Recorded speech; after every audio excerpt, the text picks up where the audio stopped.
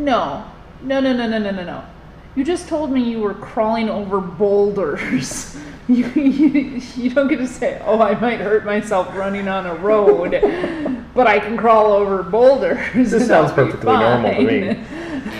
Hey folks, I am Ryan Goodman, and you are listening to the Agriculture Proud podcast. Join the conversation and find all my content at agricultureproud.com.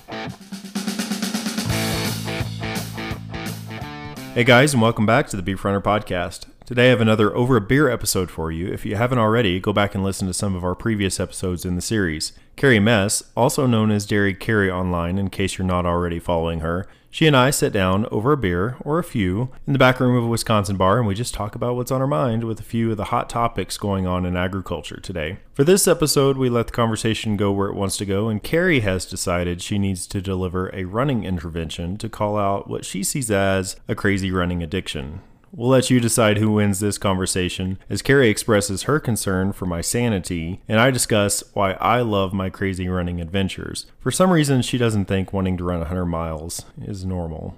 I hope you enjoyed this episode and I'd love to hear your feedback on this or future topics for the podcast. Please reach out to us. We have links in the show notes or you can find us online as Beef Runner and Dairy Carrie. Let us know what you think about this episode on Ryan's running intervention.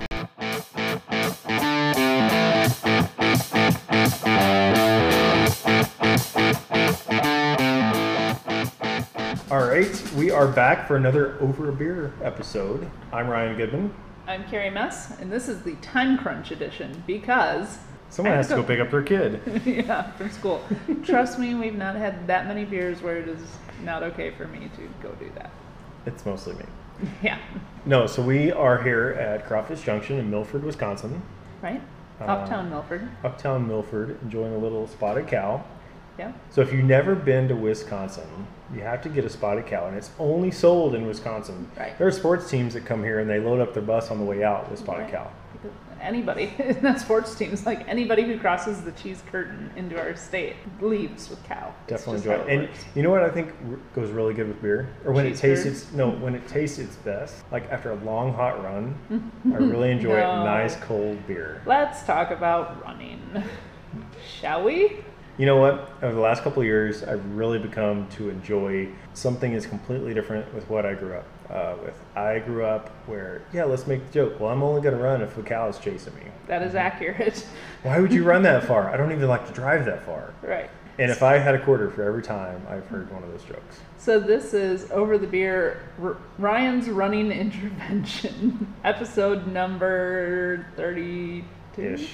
32? Something like that. I don't know. We're going to talk about running. So I don't run. Should we talk about my running first? And then you can tell me what you think. Okay. You talk about your running. It started back in grad school. Mm-hmm. So the local beer market held a 5K every Monday. So all the grad students in the animal science department, we'd go do that, and we did Mexican food because they give us a free pint of beer. On a grad student budget, absolutely, I'll go for a free pint of beer. And then I moved to Montana in 2013. And ran a couple of 10Ks, had 75 miles of single track dirt trails right out my backyard. So I got out there and exploring the hills, Continental Divide.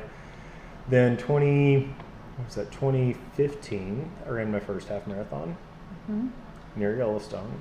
Didn't get eaten by a grizzly bear. That time. That was a win. An internal fear. And then the next summer, I ran a marathon.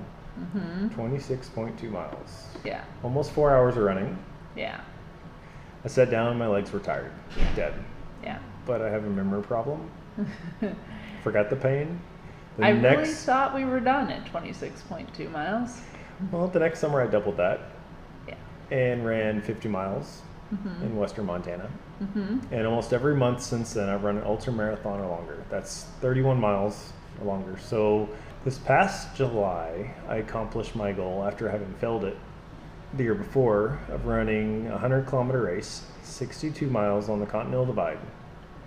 And when he says on the Continental Divide, he means like actually on the divide, like on top on of the Divide the Trail. mountains, So right? we were above Salmon, Idaho, much of about above 8 or 10,000 feet. There was a couple of miles there after mile 50 where we were kind of like climbing across boulders, rocks, Right. not even like scree, It was climb over these boulders, find the flag, go find the next one. And That's that not was even running. 16 and a half hours of running. 8 stations. Running in quotation marks, because if you're climbing boulders, you're not running. There were some 30-minute miles in there. Yeah. And it was actually, I was at the end of that 2-mile stretch, I was shouting verbally, "Get me off this mountain." But crossing that, when I crossed my first 50-mile run finish line, and then when I crossed this 100-kilometer finish line, that was the biggest sense of accomplishment I've ever had. To not only that day and that effort, but all of the training that went up to that accumulated to that moment. And especially after a DNF the year after before. after having not been able to obtain that goal the year before, to be chasing that for 2 solid years, that was something. And so I can't get enough, and I've signed up for a 100-mile race in August of 2020. Yeah, so let's talk. You know, I've been your friend for 8 years now, I think. Yep. And I've been through this whole ride with you. You know, I think I was at your second marathon, or Yeah, when I ran Chicago Marathon. Yes. Not my second, but yeah, I ran Chicago Marathon. Yeah, Chicago Marathon. Silas, husband, and I all went down, cheered you on. And I knew what was coming after that, because you have a slightly obsessive personality when it comes to this kind of stuff. A little bit. And I don't even ask you on a Friday anymore what you're doing this weekend. I ask, where are you running this weekend, Ryan? Because it's fun.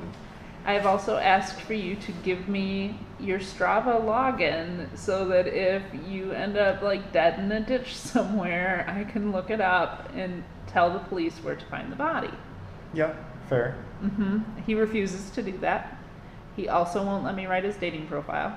Nope. Something about boundaries. I don't know. So, the running thing is great. Goal setting is great.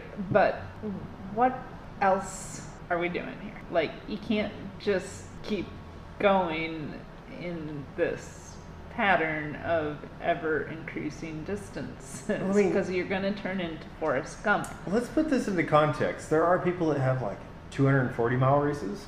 Yeah, no. And there are people that like run for 7 days. No. I'm putting my foot down. You got a Peloton bike. Yeah. I've been pushing you to try a triathlon. You say you don't swim in open water. Yep. And I think that would actually solve all my problems, because if you just drowned a little bit, not all the way, just a little. Just had a scare. Just a little. That would maybe set you back a little bit, and you wouldn't keep pushing for ever increasing goals. So really what this is about is goal setting, and what's a reasonable goal, and how do you switch gears on goals? In my defense, I could have just gone out and tried to run a 100-miler, but I have taken a year and to step up to each distance. Right. I mean, granted, 26.2 miles to 50 miles is a little bit of a jump. Just a bit. But I have been able to train smartly, eat right, and avoid Not injury. today. Carbs. And avoid injury. Yeah. So it's been some plan to the madness. So what happens if you get injured? That sucks. Yeah. I'm not going to do that.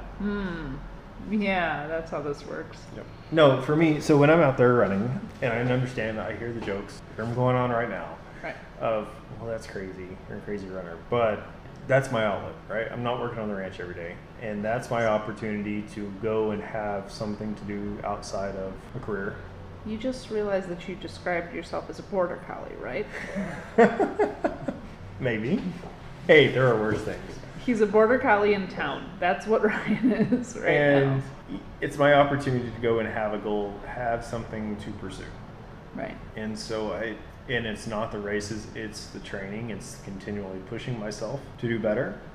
And then, yeah, the advocate side of me is saying, hey, you know what, these athletes all out there, they're hearing that you have to adhere to a certain diet that excludes food groups, or you have to give in to some of this fear-based marketing that we talked about in the previous podcast. And that I can be out there, and I could go out there and I could say, you have to eat steak in order to perform. You have to do all of these things in order to do well. And I could do that, but it wouldn't be as effective as me actually out there living it. right? Showing that, hey, you know what? Yeah, I eat beef as my primary protein source, but I eat all foods, and you can just enjoy running. You don't have to have food guilt over being able to fuel running 50 miles a week. Right. But then also, it's the other side of it is, you know what? I travel a lot for work, and that can get really exhausting. But I always pack my running shoes because then I can go and explore new cities. Yeah. I took off for Thanksgiving week, and I just got out and explored some of our national parks. I did that for Labor Day as well, and Memorial Day. And I guess any time that I get a couple of days off work. Where are you going on Christmas? Going to run in Maui. Uh-huh. So yeah, all my money goes into running and my time. Right. But to be out there when I did my 100-kilometer race, we got up had to board the bus at 3. Took the long ride up the mountain to the Continental Divide, and we're up there, but watch from the very early beginning of dawn. And we're out there with a couple hundred other people that were out there to do the same exact thing, just appreciating the entire day from the very beginning of dawn all the way to dusk. I beat the sunset to the finish line, but we were out there on the Continental Divide in the middle of the Rocky Mountains, out there because we all enjoyed it. Right. So The there's conversations a sense that we of had. kinship among It's that community your that's fellow out there. We are out there. Everybody that's out there at the aid station, supporting us, cheering us on, having great conversations all day. And yes, we have conversations when we run. well, because you're not like running. I'm not a the whole- sprinter, Right. but you've got to moderate, your pace all the way through. And so it's that whole picture. Yeah, having goals, having a plan, having something to aim and shoot for. Like, I don't know what I would do if I didn't have a race on the calendar. Because there's always something to shoot for. Is that a definition of an addict? Yep. But I think that keeps me from burning out at work and To release. gives me an opportunity to do something. Right. And I get that. But also, when is too much too much? Too much is too What's much. going to happen when, after 100 miles? You know what? Probably another 100-miler.